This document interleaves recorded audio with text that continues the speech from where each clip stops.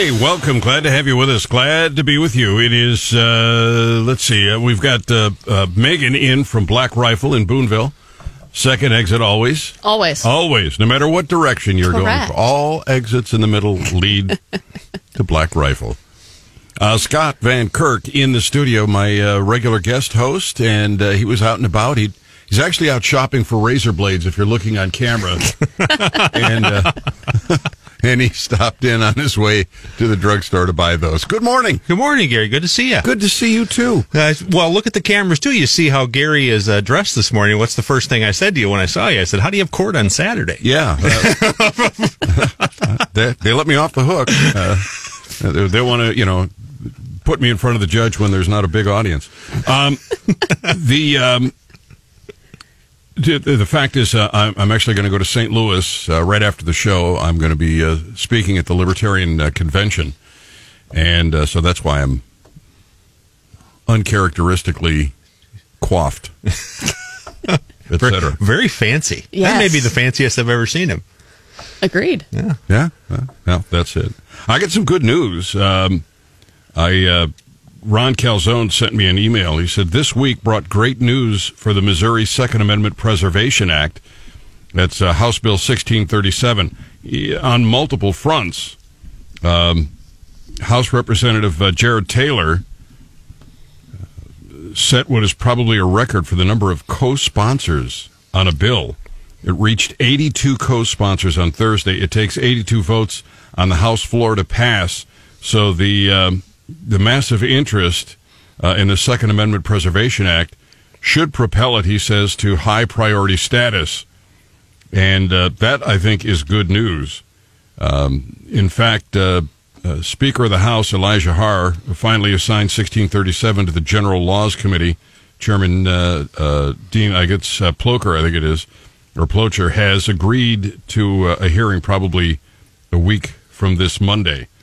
So there is some good news out there. The Second Amendment Preservation Act should have been passed the last time around, but I think one senator somehow messed it up. Otherwise, it would have happened. Is there anything in that bill that scares you? You're former law enforcement. When you look at... No, there isn't really anything. There's sort of a nationwide push within some of the more pro-Second Amendment states in the country to pass legislation similar to Missouri's Second Amendment Preservation Act. No, not really. I guess it's a difficult one to say. On one hand, I'll be honest with you, it's very symbolic in a lot of things. It may set up a judicial fight. Depending on how it plays out if it is passed between the state and the feds. It's almost more of a 10th Amendment Preservation Act than it is a Second Amendment Preservation Act.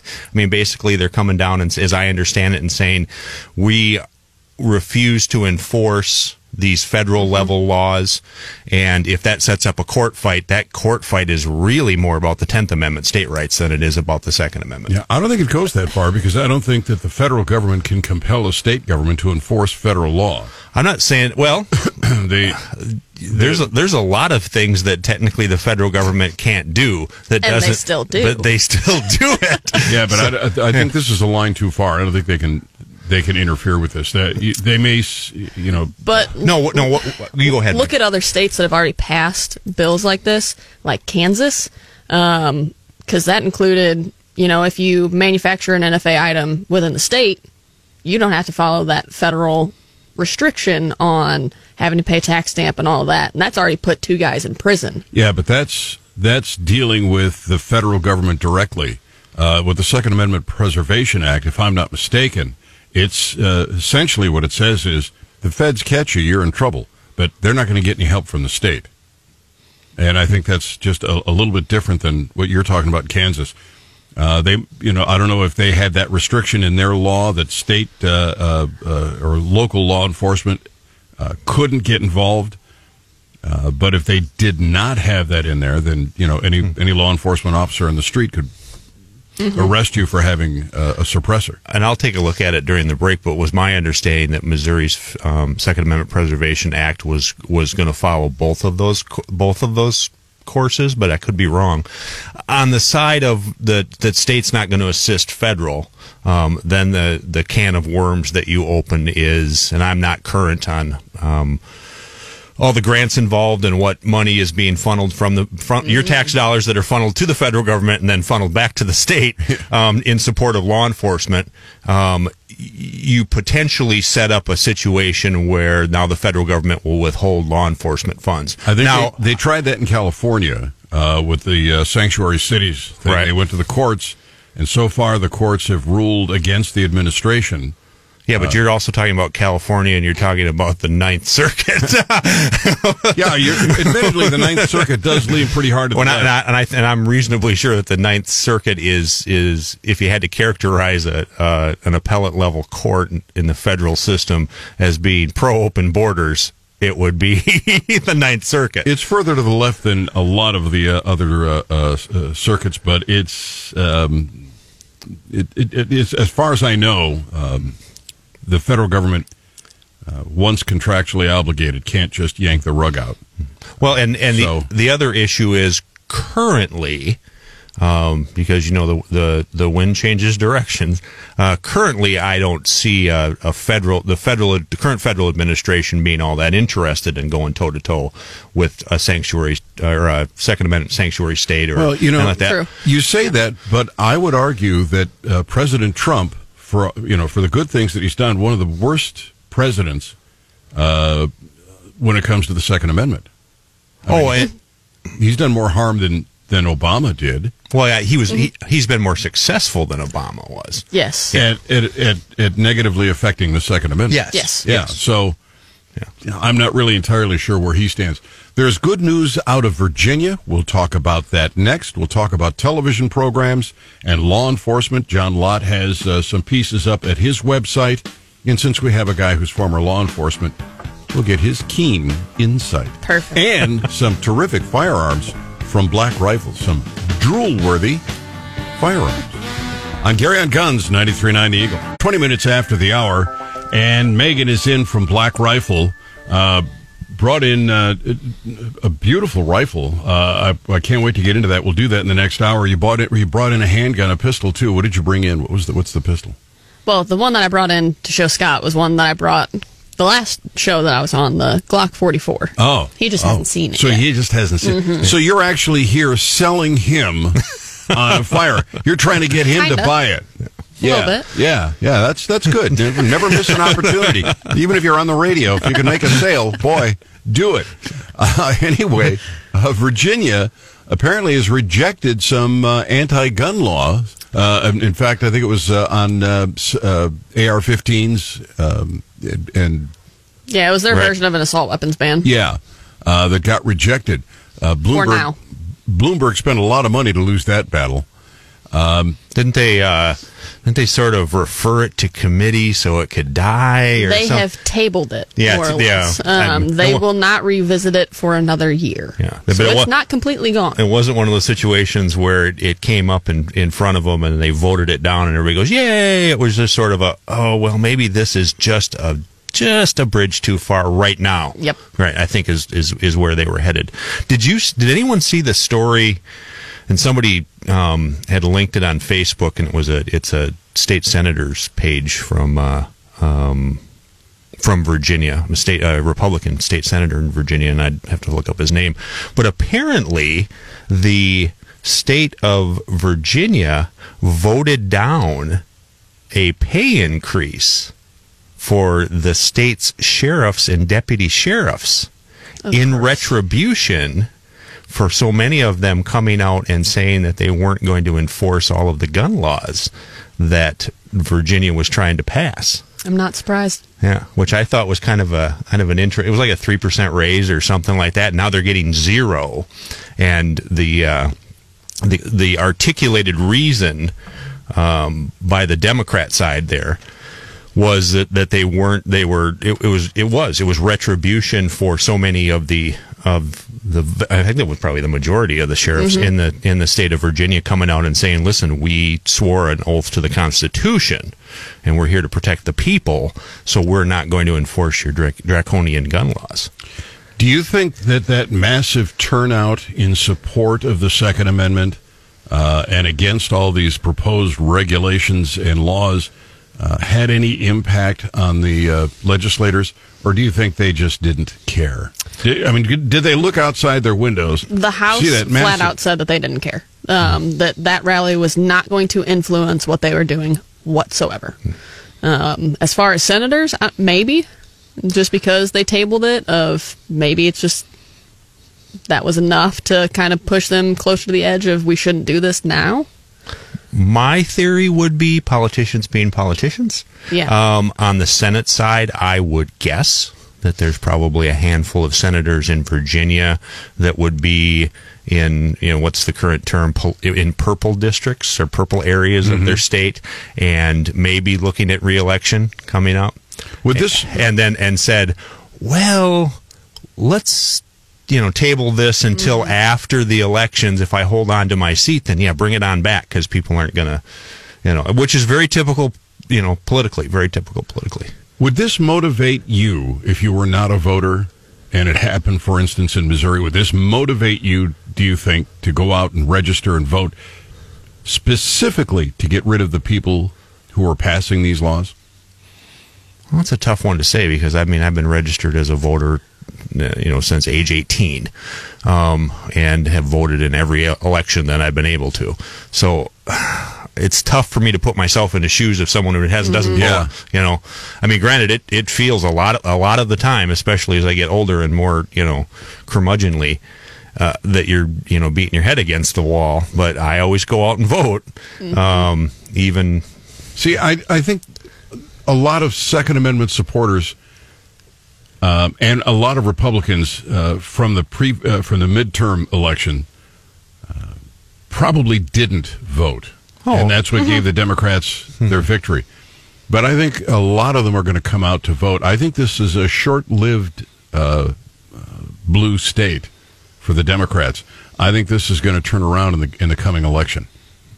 I would hope so. Virginia's in a weird location in the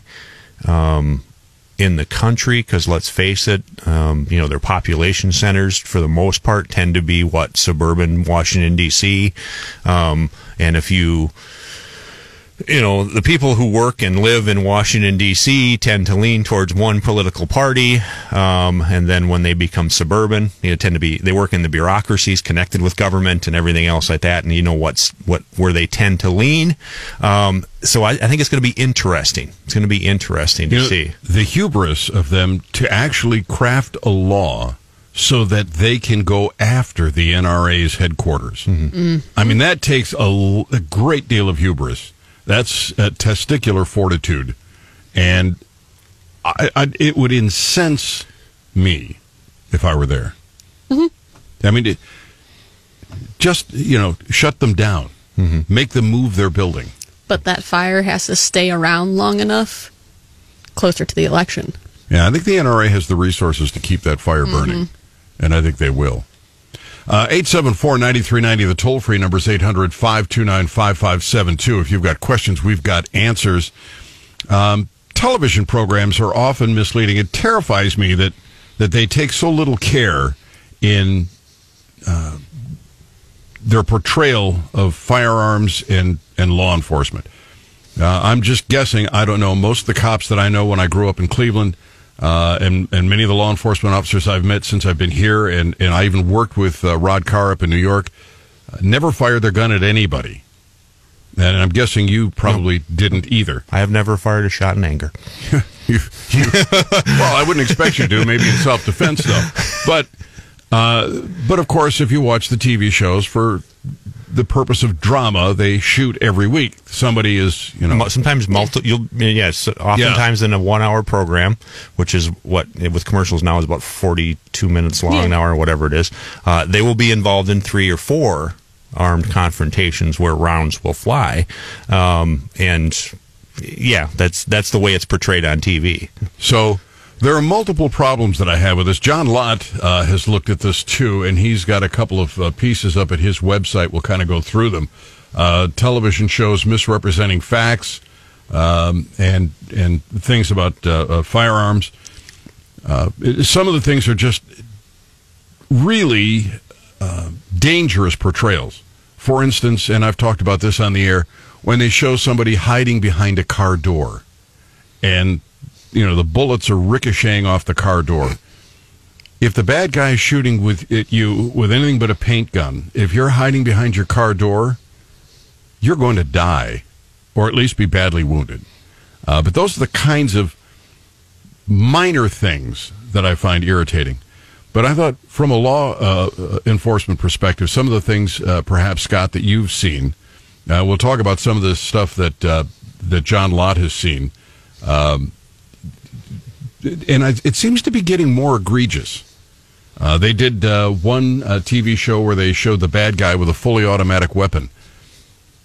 They don't even look for that in their statistics anymore at the federal government, because it just doesn't happen. No, it's a rarity, but that's gone on for a very long time because the full auto looks cool on screen. Yeah. It's cool to do too. It's fun. It can be a lot of fun. It is, and we don't have enough time before the break for me to jump up on my soapbox as it relates to this. There are movies, both military and law enforcement, particularly law enforcement movies, that I am, my wife and I will watch, my lovely bride and I will watch, where I am restricted from commentary on technical issues. See, that's why we let you come here, so you can talk. That's right. I'm not allowed to. The most I can do often, is say, yeah, that's not how that works. That's all I get to say. Yeah. I don't get to explain how it actually works.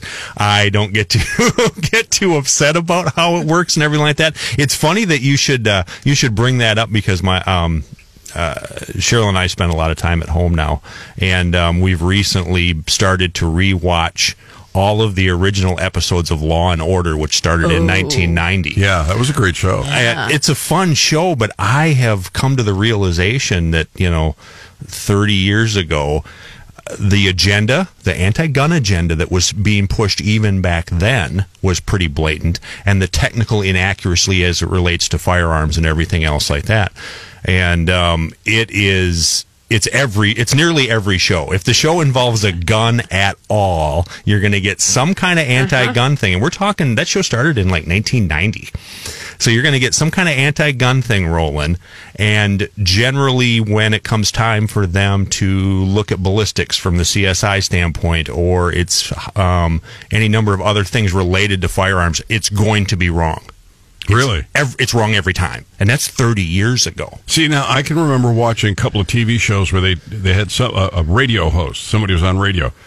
And you'd see them in there without headphones on or something. And it was like, well, that's not the way that works. I can only imagine what it's like for you. All right, we'll come back. We're going to go to phone calls. We'll give some examples of some TV shows where they made this huge mistakes. All on Gary on Guns, 93.9 Eagle. Glad to have you with us. Glad to be with you. Cheryl's husband. Cheryl's husband is here. Thank you. Gotcha. You saved me. There you go. Yeah. You just introduced me as Cheryl's husband. Yes. Well, she's the better half. Yeah. Way better. Yeah, so Scott Van Kirk is in studio, former law enforcement, great firearms trainer. And also with us, Megan from Black Rifle, who brought in 3 terrific firearms. We'll go over those. Well, we're going to have to go over the third one again. Okay. And he'll That's fine. disassemble it on camera. That's fine. Right in front of everybody. That's what he does. We're talking about television programs and just how horribly they often portray law enforcement and guns. And we'll get into some specific examples, but we've got a couple of phone calls we got to get to here. Gary has a question. Gary, welcome. Glad to have you on Gary on Guns. How are you? Oh, just fine. Hey, can I ask you a question that's not about television shows? Yeah. Right now? Yeah. Okay. I have a Marlin 22 long rifle, and the thing is a tack driver at 50 yards. I mean, probably somebody who knew how to shoot better than me could even get it down smaller.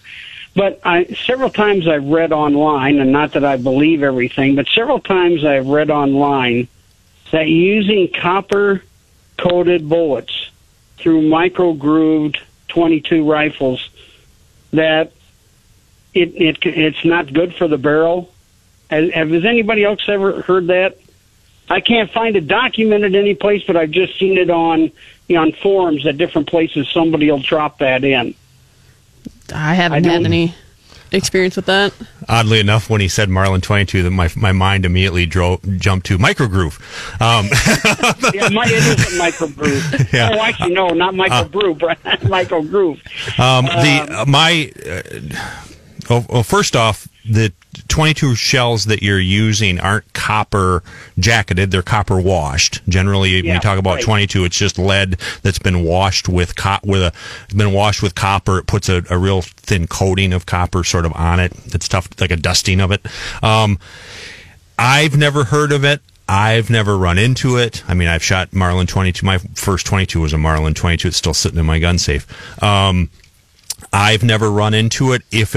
If you are concerned about it, then I would say periodically, and I mean 1,000 rounds, every 1,000 rounds or something like that, I would get a good copper cleaner designed for firearms. Okay, that's designed to take copper buildup out of barrels and stuff like that, and then just give it a good cleaning. It's not anything that I've ever heard of. I mean, there's issues with shooting lead bullets out of Glocks, which is a real thing, but I've never heard of any problems with copper washed 22 shells going through those Marlin microgrooves.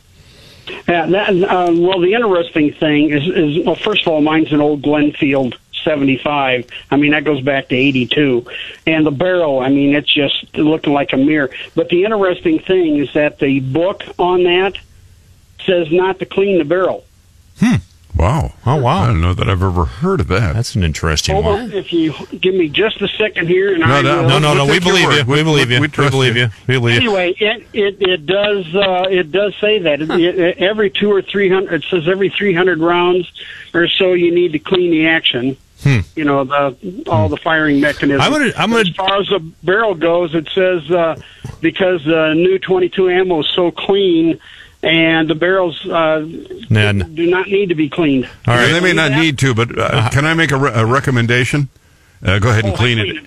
Well, here's what I'm gonna give you, bud. You're not hurting anything by cleaning it. That almost sounds like a marketing thing. Similar, what that harkens back to is when the M16s were first issued to the U.S. military. There was no cleaning kits issued with them because they said you didn't need to clean those either. So it doesn't hurt anything. If you're concerned about the copper thing, I would say go ahead and get some sort of a solvent that's specifically designed to remove copper buildup and go ahead and clean it. I can't imagine that you're hurting anything by cleaning it. But I'm going to do a little research, probably revisit this on a future show.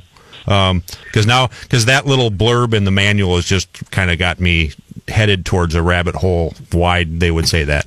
But we'll get some more. Why it's just there. We'll get you some more information on that. Just keep listening, and I'll come back on in a few weeks and we'll talk about it. All right. I do appreciate it, guys. I just wondered if anybody else had ever heard it. Yeah, I had not. None of us have. Online. Interesting. All right. Thanks, Gary. Glad to have you too. Glad to have you on the Gary Nolan Show. 874-9390, the toll-free number, 800-529-5572. As we were going into the news break, I thought you, Scott, had suggested that there were some things that you had seen in TV programs that involved law enforcement that you found disturbing. It wasn't so much disturbing. Well, it's just incorrect. Incorrect. There's a lot of and it's unusual because it's not unusual. It would be very easy to correct. I mean, there's plenty of people who would be considered subject matter experts in regards to how these things are done to make it more realistic. I have to believe that the general public doesn't much care about realism as they watch these shows, and certainly don't know the difference. You brought up John's article about the use of fully automatic weapons. In the criminals always have full autos. I remember years and years and years and years and years ago. This is maybe before Meg was born, when I went from uniform patrol into narcotics, and they sent me to a training course that was sponsored by Reed and Associates, and if you know the Reed method of interrogation and all that other business, but and it was with a guy who was an undercover out of the Chicago area, and did a great job teaching us about how undercover works and things like that. And he was one of the first things that he talked about is whatever you're going to carry, if you're going to carry a gun as part of your undercover persona, which, as opposed to carrying a gun concealed while you're working undercover, he says, make sure that it is as shiny as possible, and make sure it's not high end and in great shape, and get yourself some black electrical tape to put around the grip, like you're trying to keep the grip on or something like that. Because he says that's what street level hoods are carrying. And you don't want to have a nice gun because they'll immediately go, "Oh, this guy must be a cop." So I mean, there's reality, and then there's television, and there's movies and things like that. We watch TV and we watch movies to be entertained, but some stuff is so egregious. Well, I think what bothers me the most, and I talked about the thing about behind the car door, but that doesn't bother me as much as when they try to send a message, a subliminal message in the show that is inaccurate, unlikely, and I think to myself, well, that would never come down like that. And it makes me nuts. Oh, absolutely. And you'll get the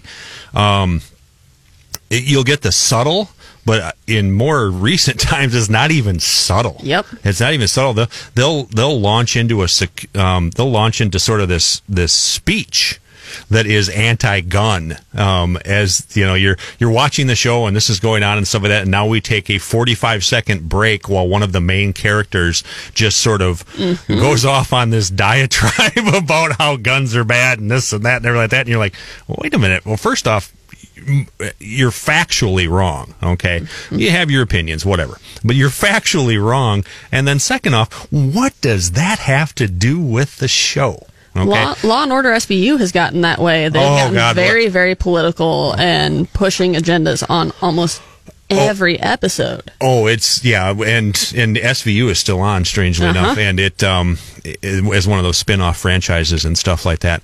But let's face it, no Law and Order franchise is as good, okay, as Law and Order the original. Any episode that features Jerry Orbach. True. Yeah. True. I mean, that's all there is to it. not Maria Harskate or Haskate. No, Jerry Orbach. Jerry Orbach. So much so Jerry's so famous that friends of mine, when we go to Starbucks in Las Vegas, people say, "You look a lot like that guy from Law and Order." Yeah, he's dead now, isn't he? He is. He is. Not my friend. Now, my friend is sitting across the table from me who gets mistaken for Jerry Orbach. But Jerry Orbach is, in fact, dead. I think it's you. All right. Chicago PD makes a civilian with a gun look like a danger to himself and police. Details coming up. Gary on Guns, 93.9 The Eagle. 50 minutes after the hour, it is Gary on Guns. Megan is in from Black Rifle in Boonville. Second exit, whichever way you want to put it, middle exit, no matter which direction you're heading. Well, I'm reasonably sure that all exits in Boonville lead to Black Rifle. I'm sure one way or another you can make that happen. I can get you there. But the fastest route is the second exit. And you brought in a couple of firearms here that I am sure Scott Van Kirk will have disassembled. And we'll do that on camera. That'll happen up in... One of them is just going to end up in my truck, and we both know which one that is. Yeah, she's making sales here. Next time, bring the register, that little thing that you put on your iPhone. And I've got that. Yeah. I have no doubt in my mind that I could pull out my debit card right now and hand it to Megan, and we could complete the purchase to include the 4473 as we sat here on the radio. Yeah. Because I know her. Yeah. Where there's a will, there's a way. Absolutely. You betcha. All right, so we're talking about television programs. We've got other things to talk about, too. Joe Biden. Joe. Yeah. Joe. A red flag law that relieved a vet of his firearms. We've got a lot of other stuff that we're going to get to, and we're going to. But we're talking right now about television programs. There was an episode of Chicago PD. And it's a show that I enjoy watching, I might point out. And this, remember when I was talking earlier this morning about, I watch it and I go, that wouldn't unfold like that. This is a perfect example. They've got a man carrying a concealed handgun, which he uses to stop his car from being carjacked. His child and wife were in the car when the attempted carjacking occurred. But despite the man's wife clearly warning her husband that a police officer had arrived on the scene, the civilian points his gun at the officer. Pointing the gun at the officer risks the husband being shot, and it also puts the officer in danger. The civilian also delays the officer long enough that the carjacker is able to escape. So John Lott goes on to say, but one can go through all the defensive gun uses that we have collected with people who are legally carrying guns, and we can't find a single example, not one, where it was reported that a concealed handgun permit holder was pointing his gun at a police officer. We've also collected other cases where people legally carrying guns have stopped what otherwise would have been mass public shootings, and in not one single case has something like what is claimed in this TV show happened. I took Tim Oliver's Learn to Carry class, and his website is learntocarry.com. And he went through a lot of scenarios, gave us lots of information, stuff I thought I knew that I didn't. It was a great class for me. And he talks about what to do in a situation where law enforcement are coming in, or I've never heard of such. It doesn't make sense, but they want to make it sound like this is something that happens. It's not so much. It's not even that they want to make it sound like this is something that happens. Some of the most egregious stuff is that they want to make it sound like it happens all the time. From bad. Let's see what's some of the examples, and I'm trying to think of specific. I can't think of specific episodes or even specific shows. From the fact that individuals involved in lawful uses of ballistic self-defense hitting innocent bystanders, the thing with the being shot by the police because of a poor response and stuff like that. It doesn't give nearly the credit to the individuals who lawfully, or in some of those television shows unlawfully, carry a firearm for self-defense. Well, let's face it, you can't get a concealed carry permit in New York City. I mean, you can if you're Michael Bloomberg, who I'm pretty sure has one. You could get one if you're Donald Trump, who I know has one, and things like that. So if you're carrying a firearm in New York City for self-defense, it's illegal. Okay, it's not legal, right? But then they end up getting shot by the police. Okay, you're not giving enough credit to law enforcement in general, and you're not giving enough credit to those individuals who carry a firearm for the purposes of defending their loved ones and themselves. It's interesting. You're talking about law enforcement in New York, and we're going to, because Bloomberg made some pretty outrageous statements about minorities. So we're going to get to that in a minute. No. It's Michael Bloomberg never makes any outrageous statements. No, he's always right.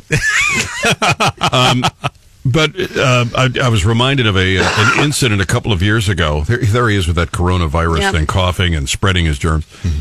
Actually, you didn't. You cough into your elbow, which is what you're supposed to do. I always do what I'm supposed to do. Ask my lovely wife. You weren't supposed to shave this morning? No, I haven't meant to shave for a week or so. Really? That's all you got after a week? That's all you got? That's all I got. I'm getting old. All right, so now I lost. Oh, yeah. When you're talking about shootings and giving police credit, I remember a case where some guy went in to murder his boss in New York City and then came out, and it was not too far from the Empire State Building, and several police officers were there and shot. Yeah, I remember. Do you remember this? Yeah, I do. And it was terrible. I mean, these guys, they were all over the place. They were all over the place. Yep. Civilians were getting hit. How do you prepare yourself? Because you really have to be in command of your faculties when the adrenaline is flowing and bullets are flying, and you've got to remember to keep on target, be aware of what's beyond. You've got to, and you shouldn't just stand in one place and shoot because that makes you an easy hit. How do you remember all that with all that adrenaline flowing? Well, it's not a case of quote unquote remembering it. I could pull up some of the studies that talk about the important thing is quality training, relatively simplistic quality training, meaning that the Rolodex, the file folders of everything that I know how to do, I don't have time to stand there and flip through every one and go, oh, that's the one I want. So it has to stay fairly narrow. In specific responses. In general responses, you need to train to a level where I'm faced with choices A, B, and C. Well, B, I immediately recognize that B is what I want. And a lot of it is you hear the term stress inoculation. You hear a lot of the different terms that relate to it and stuff like that. And you can put fancy terms on it, or you cannot put fancy terms on it. Experience in the arena of stress is what I always call it. You have to have been there in certain situations to understand how you react. Okay, and then there's also a component of it that has to do with recency, and we can talk more about that after the top of the hour. Yeah, just like a host, he knew just when to dump. Perfect. All right, we will talk about that and Bloomberg. I'm Gary on guns and some firearms from Black Rifle in Boonville. Next. Hey, welcome. Glad to have you with us. Glad to be with you. Go ahead, Scott. Say something. Test. Yeah, perfect. Okay, I just wanted to make Scott sure. had to leave. I want to make sure I didn't. I want to make sure I didn't accidentally turn his microphone on. This is at least 4 times now. I've been almost asked to leave the show. What do you mean almost? Today. Oh. Well, yeah, that's right. We were talking about stress inoculation. When we were talking about this incident a few years ago where law enforcement in New York went after a guy with a gun, and bullets were flying all over the place. And I was asking you, how do you keep all that in, the target and what's beyond, and keep moving, not to be in the same place, to be an easy target yourself, and doing everything that you have to do to subdue the bad guy and come out of it on the other side healthy and without any leaks. And you went through some of those things that had to do with your training and how, you don't have time to think, go through all of the scenarios. Right. You just have to, recognize the scenario from practice, study, learning, experience. Well, and there's a mental aspect to it. There's a physical aspect to it, and then there is sort of a difficult to define area that falls between the two of them. Okay, and you have to have been in those situations before. Okay, which is weird because you can't say, well, how do you get into those situations before? And one the best way to get into those situations before is not live, and that's in realistic scenario, safely run scenario based training. When I was in law enforcement, it was Simunitions, which is a company that's still in business. And I was a Simunitions instructor, and we would run Simunitions training both at the department level and at the academy level, usually with in-service with more experienced officers, but also with cadets and things like that. And that was where that inoculation against the stress comes in, because was it possible to run through all the scenarios that you could face on the street? No. But what it was possible to do was to elevate your stress levels, both physically, because Stress is mental with a physical reaction, right? Okay, I'm under stress, and what puts me in that stressful environment is what my head says is going on, and I'm losing control of it. What it does to me is then it makes all these physical manifestations of that stress. And trust me, if you're a PhD about stuff like stress and the physics of this stuff, or a doctor and stuff, please don't call the show and correct me about all that stuff, because I'm not. And what I'm trying to do is sort of explain the concept, okay? And by being inoculated or running through all of these scenarios, as many as you possibly can, both shoot and no shoot. That's one of the big things. That's one of the big things when you're a scenario instructor, is that the majority of your scenarios should be no shoots. meaning that I come into a situation, unknown situation that might be a shoot situation, it might not be might be a no shoot situation. I run through the script and I do what I'm supposed to do, and I do it right, and I don't end up shooting anybody. I'm conditioning myself that that's a possible outcome. That's the most likely outcome. In my 11 years in law enforcement, that was the outcome every time for me on the street. I've never been involved in police use of force, deadly force. Never been involved in one. That does not mean that I have not had my gun out and pointed it at a lot of people and a lot of armed people. Okay? And it always worked out because I didn't lose it. There's enough people there that are losing it. You should not be the one who is. In any of those scenarios when you were teaching, did you teach people to tackle the device that was designed to, put you under stress? At the higher level stuff, when you start to work into what I call and it's a special folder of training, I call it the Skynet folder, where you start to deal with the potential that Cyberdyne has actually begun to manufacture Terminators because Skynet has taken over. Then you have to really learn a lot of the alternate stuff. For those of you who don't know, Tim Oliver had this robot device. It was a shoot, don't shoot, and it moved at great speed, and it rotated, and it was really a challenge. I shot it once, and I had great fun. And it was Scott Van Kirk's turn to do it.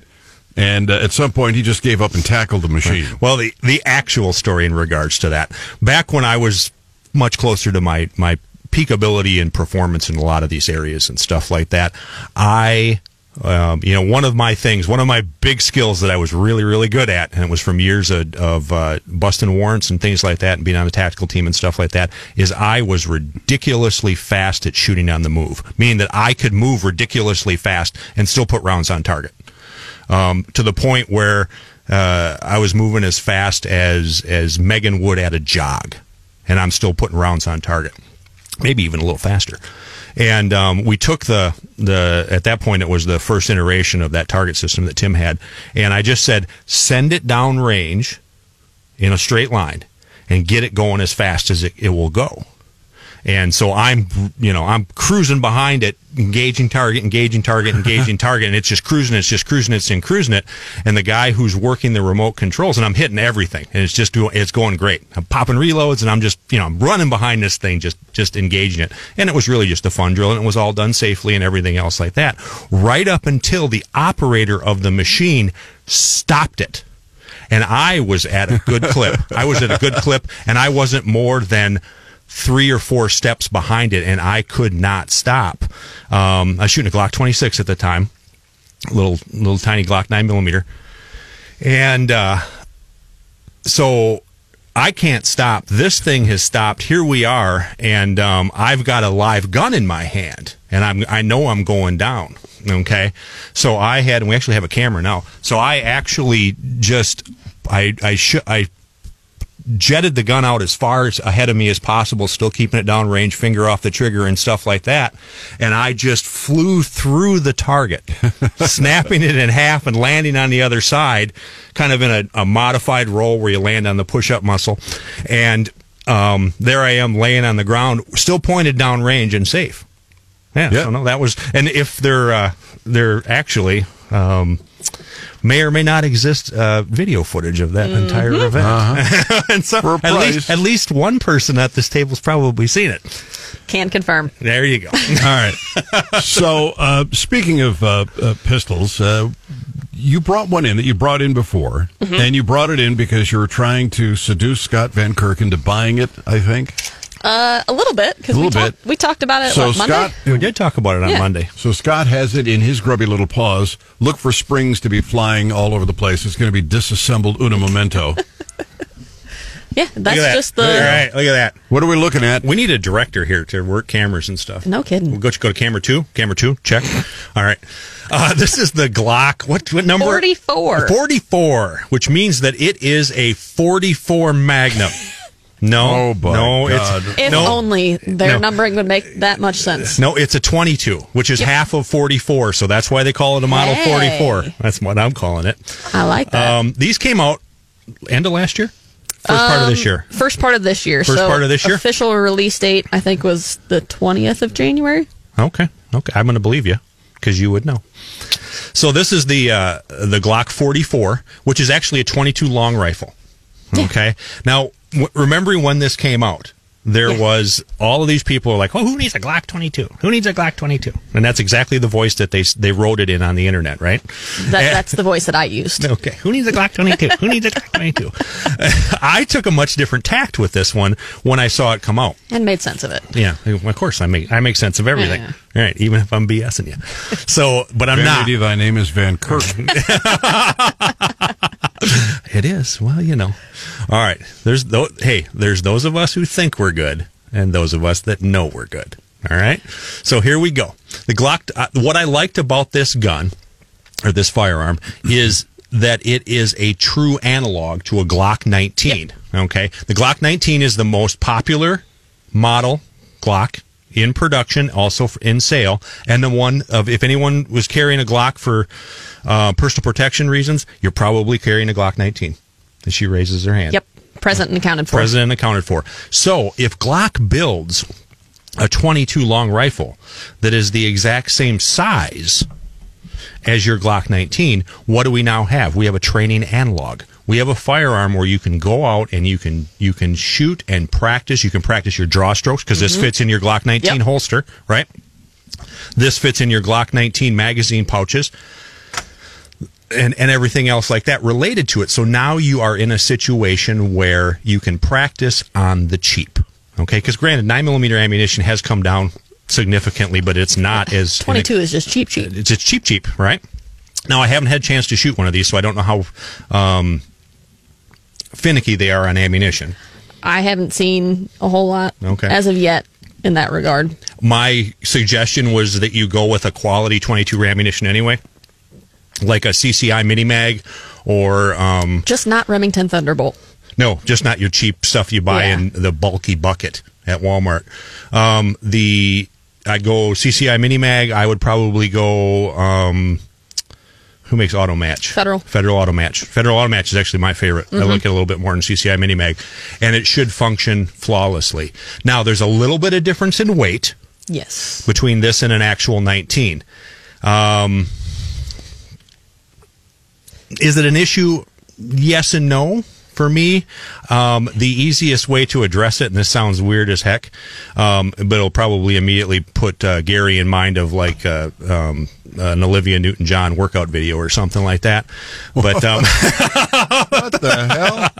Is if you're concerned about the weight. Now, stay with me. This is a good story. If you're concerned with the weight, get yourself a wrist weight. Okay, and add it to your firing hand so that you closely approximate what the gun would weigh in your hand. That way, when you go for the draw, you're still drawing a firearm. You're still drawing a firearm with the same weight and a lot of the same physical characteristics, and you're not, because if you carry a fire, if this were heavier than a 19, you would actually be faster with the 19. But because this is lighter, you're going to be a little slower with your real gun. So what I would do is I would just add a wrist weight. It's a real simple solution. Yeah. And what it does is it balances out that weight. I hadn't considered that.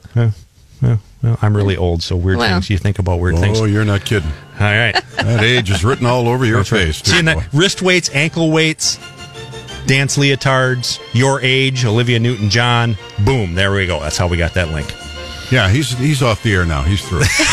I'm just saying right now. You're listening to Gary on Guns. Respond to some Facebook posts and a couple of other firearms from Black Rifle in Boonville on Gary on Guns 93.9 The Eagle. Megan from Black Rifle in Boonville, as usual, bringing in some terrific firearms. Scott Van Kirk, sometime guest host, a firearms trainer, a former law enforcement. All-around great guy. Bingo. All-around guy that Thanks, greats. Meg. All-around guy that greats. Is holding a rifle in his hands, and we've got it on camera. If you're at Facebook, Gary on Guns, you get a good view of this. And Hold on. There we go. Now we got it. Is this better? Yeah, well, no, All right. it's not better because I can see your face more clearly. Here, let me get out of the shot. Yes, if you got a car. Yeah, we so need someone on camera here. We need a director.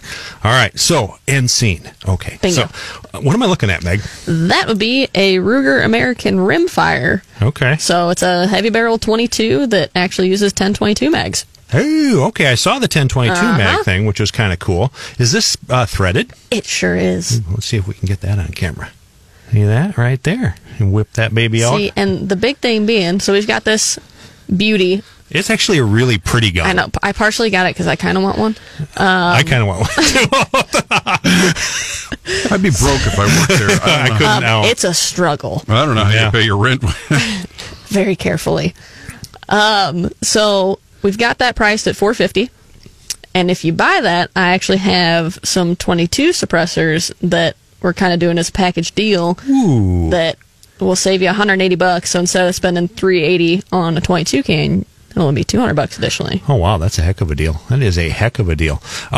So this reminds me a lot of an old M77 Mark II that I have, because it looks just like a baby version of that. I have the M77 Mark II from about 1990 something, 97 maybe. That has the laminate wood stock, which is what we're looking at here, which is some of, in my opinion, I'm not a wood stock guy. I'm very practical. I tend to go, I'm all about the synthetic materials used to make my firearms and stuff like that, because most of my firearms throughout my life have been working guns, and they needed to be really sturdy, really hardy, and I needed to not care if they got scratched and things like that. But I've always had this soft spot for laminate, wood laminate, and Ruger does wood laminate the best. Very, very well. Yeah, they do it the best, in my opinion. This has all of the appearances of being just a tack driver. We're looking at a bull barrel. Not that I think you need a lot of heat dissipation in a 22, but it's still pretty cool. It adds some nice weight to it, so it lets you have a nice steady hold. It's got the Ruger integral scope base.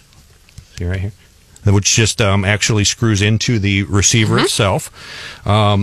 Really smooth action. Yep. This is not your Surprisingly. this is not your Sears and Roebuck's, 22 clunky from 1956.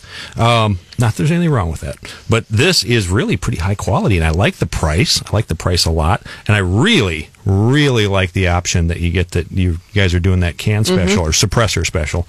And what am I looking at here trigger wise? So that is the same trigger that they run on their American series. It's similar in style and feel to the Savage AccuTrigger. Okay. I'm familiar with the Savage AccuTrigger, sure. And I think that you actually showed me the Ruger that you're talking about, the Ruger American series, in 4.3. Would you show that to me in some weird caliber that you were looking at before deer season?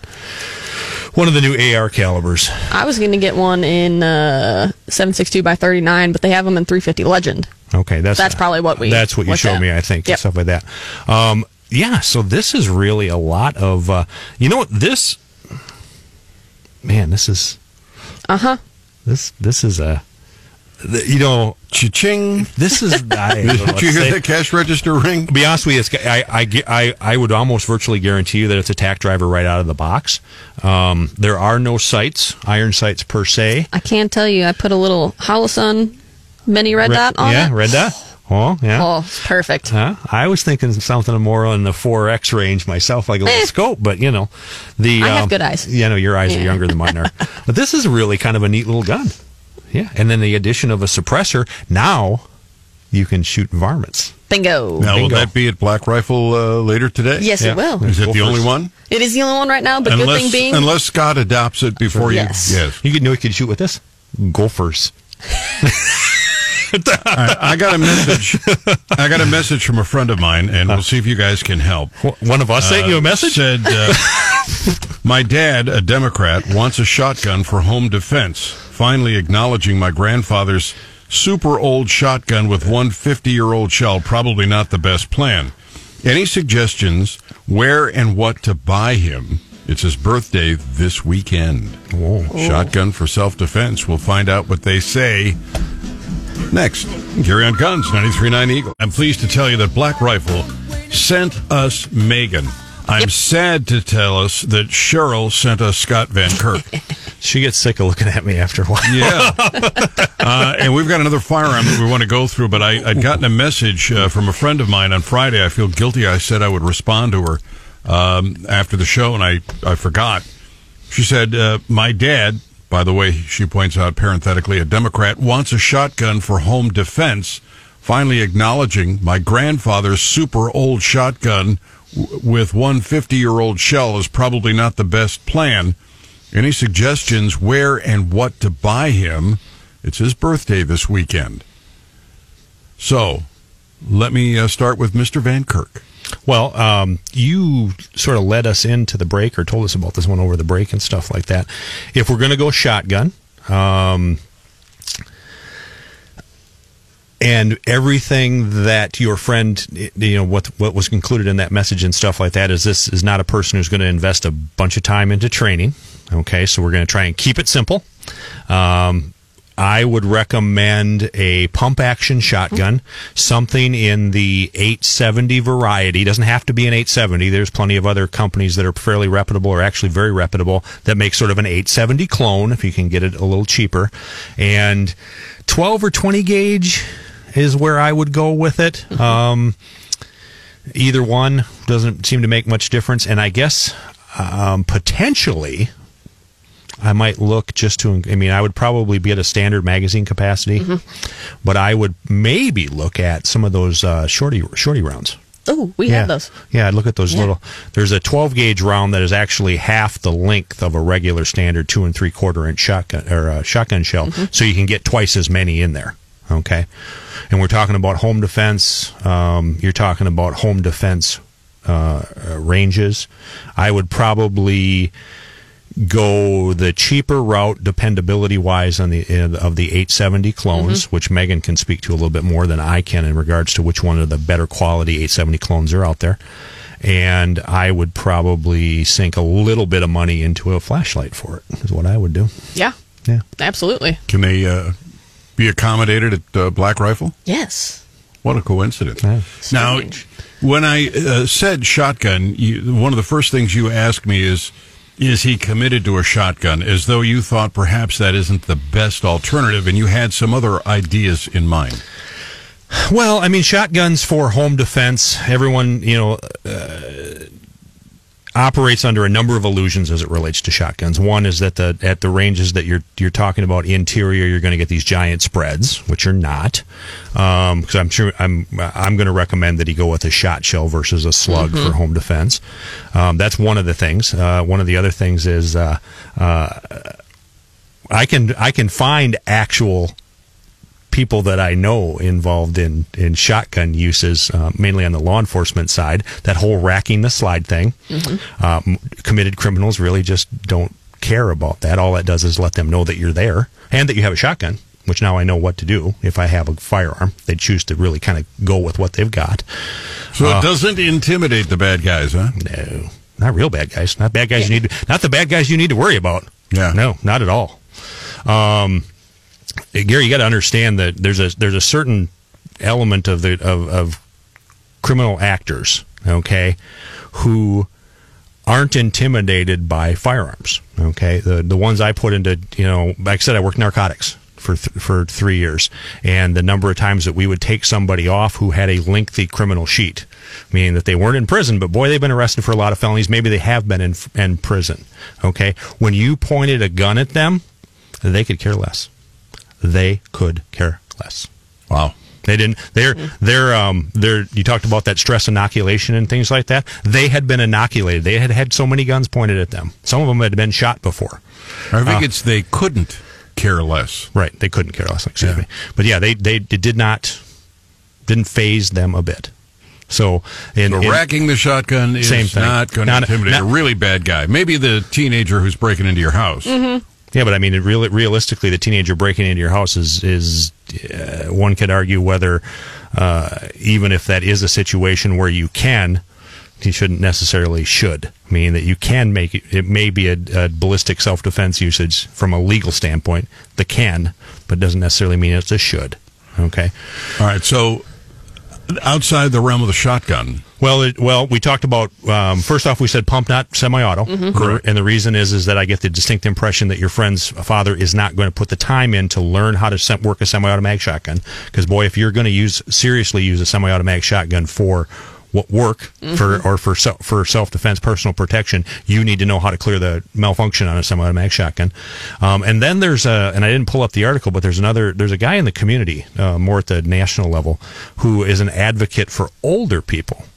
He advocates that a serious consideration for a self-defense firearm in the home defense firearm for older folks, and I think probably older than the gentleman we're talking about, is the Ruger 1022 with a large magazine, larger capacity magazine than standard. Because it has low recoil, it's a light firearm to manipulate. You add a little flashlight to it. I think I don't even know if he mentioned, may or may not add like a red dot to it, because one of the big things about red dot or holographic sights that allow easy pickup, and also for people whose eyes have started to go a bit.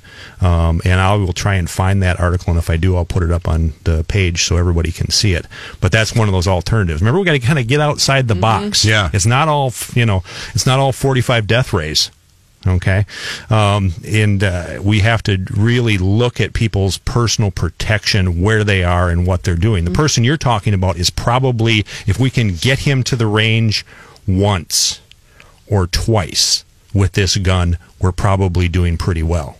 Okay, that does not mean that he advocates his ability, even being a Democrat, advocates his ability and God-given right to self-defense. But you have to you have to look at, that's a joke, folks. you have to look at what the person is willing to invest in the whole thing. It's not everybody is going to invest the level of commitment to this. As some people it's a lifestyle, some people it's a hobby, some people it's just a fire extinguisher.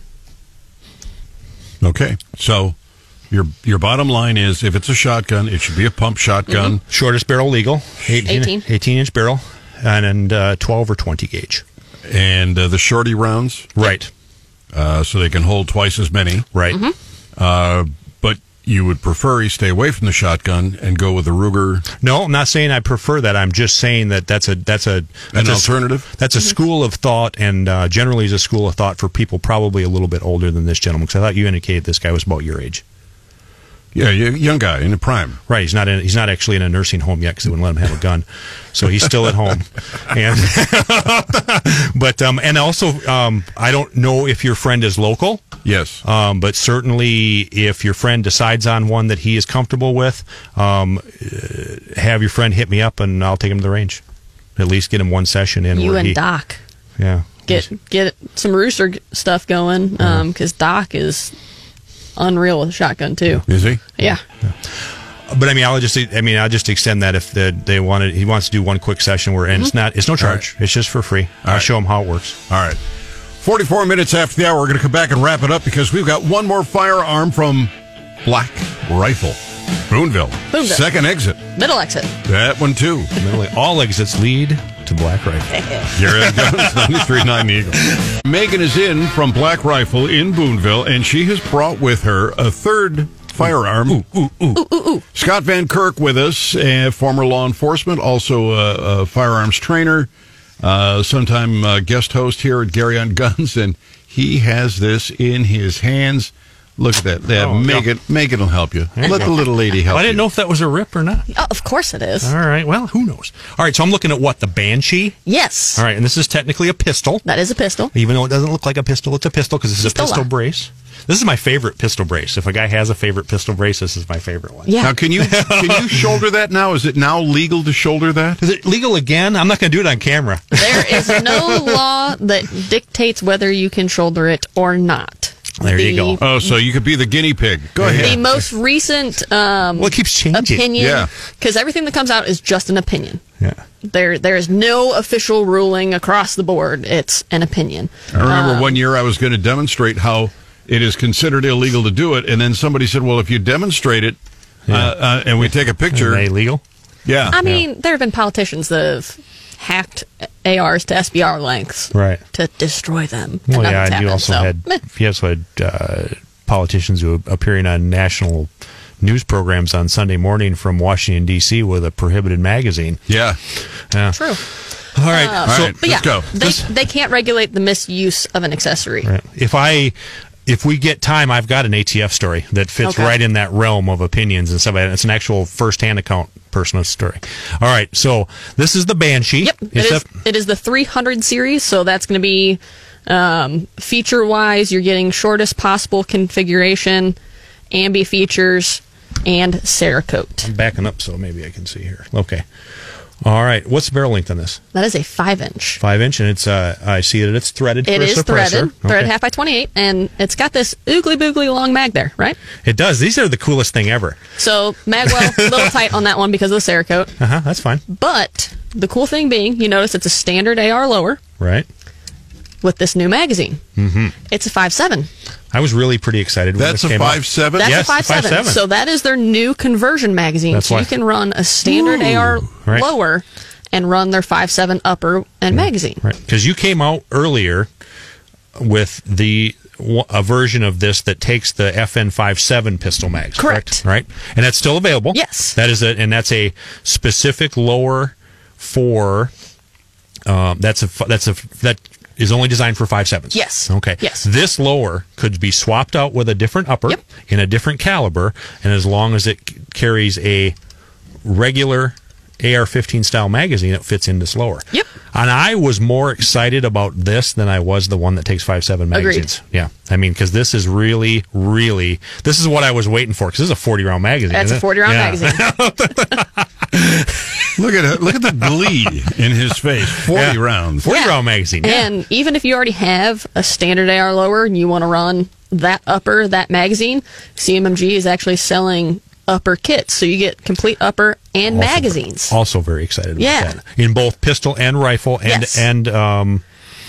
are doing the upper and magazine combinations, pistol and rifle in 9mm, 22, and the 5.7. Wow. Yeah. Very cool. Very cool. So you could actually have a lower and go with all of those conversions and actually have 3 different guns. Yeah, exactly what I'm doing. Yeah. Because she's no dummy. Yeah. Really trick. Yeah. What's the price on this? That one is $12.99. Ooh, $12.99. That's not a bad price either. At all. That's a steal. Yeah, that is nice. That is nice. And if you like the one that takes the FN pistol magazines, we do have one of those in stock as well. And that makes sense for some folks. If that already have it. Yeah, if you already have it and you want to keep that magazine compatibility, I'll be perfectly honest with you.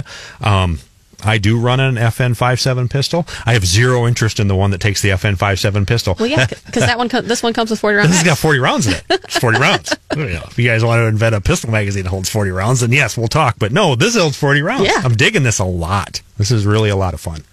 Yeah. Is the one that's sitting on our console here in Scott Van Kirk's hands? Grubby little hands, yeah. Yes, his grubby little paws. Is this the only one you guys have in stock? It is. Yeah. So we've had this back ordered for about 6 weeks. I was going to say they're a lot of this line as I and this is not knowing anything about the business of CMMG or Black Rifle. It just appears that these are popular enough line for CMMG that it's a trickle trying to get them out of there. Yeah, CMMG has so many orders on these and 9mm right now that they are running overtime. And one of the guys that I have at the store today is actually a CMMG employee that does test fire, so he can attest to how many of these that they are pumping out. CMMG engineers some of the finest AR-15s. They are. That AK, the MK, The Mark 47. Yep. Mark 47, fabulous innovation. This is another one. I mean, they just keep coming up with it, and their engineering. There's a lot of cool stuff that they're doing. Amazing. Well, I will be honest with you. They have done the MK-47 certainly brought 7.62 by 39 back into the realm because it had started to fade. If you weren't an AK person, you really didn't do much with 7.62 by 39. That really bumped up 7.62 by 39, which is great because that ammo was still pretty darn cheap for a rifle round. And I credit CMMG for breathing new life into 5.7. Yep. Okay, because prior to this, we had the 5.7, the 5.7 pistol from FN, The bullpup.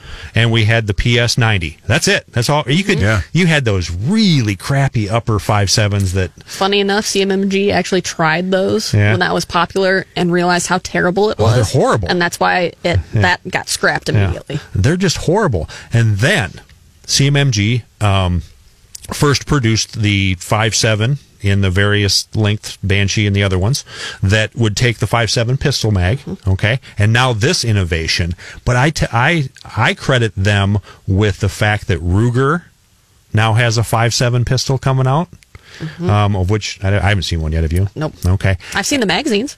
Oh, okay. Well, Yeah. that's good. Well, good. Stock up on those. And then I think I haven't seen one in person because I don't know where they're at with their production model, and I also don't know anything about the quality. But Diamondback is doing a 5.7 pistol. Yeah, now. I've yet to see one of those as Yeah, well. so I mean, there's sort of a resurgence in 5.7, which in my opinion is going to lead to more 5.7 ammo, which is going to be Yep. a little bit cheaper. And I've heard, I think Ruger was touting this, that the introduction of their pistol, allowing people another option in that caliber, is going to bring some more interesting rounds out, some more personal protection rounds.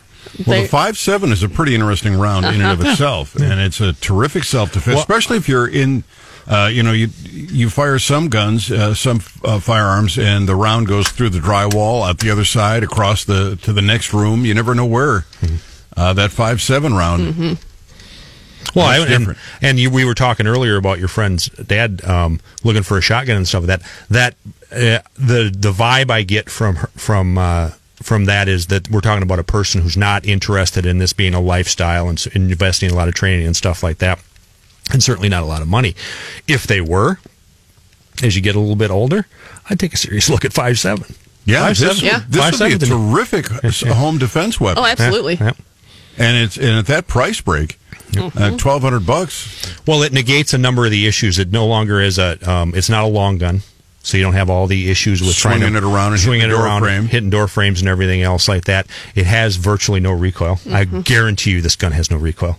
It doesn't. No. Got a rail, you can put a... You put a light on, put a little red dot on there, whatever you want to do. If you're so inclined, you can get a suppressor for it, and then it's quiet personal protection. Yes. Hush, hush.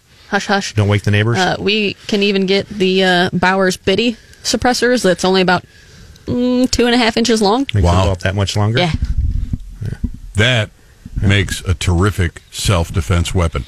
They're hard to come by, incredibly popular, That's why they're hard to come by, brilliantly yeah. engineered, and there is one, and it'll be at Black Rifle about a half an hour from now. All right, Black Rifle. Megan, thank you for being with us. Thank you, Gary. Scott Van Kirk, buddy, glad to see you. Thanks for having me, Gary. I appreciate it. Whatever it is in life that you want, go out and get it. Don't wait for the government to drop it in your lap. You make it happen. You seize the day. Carpe diem and Gwen, baby, honey, I love you.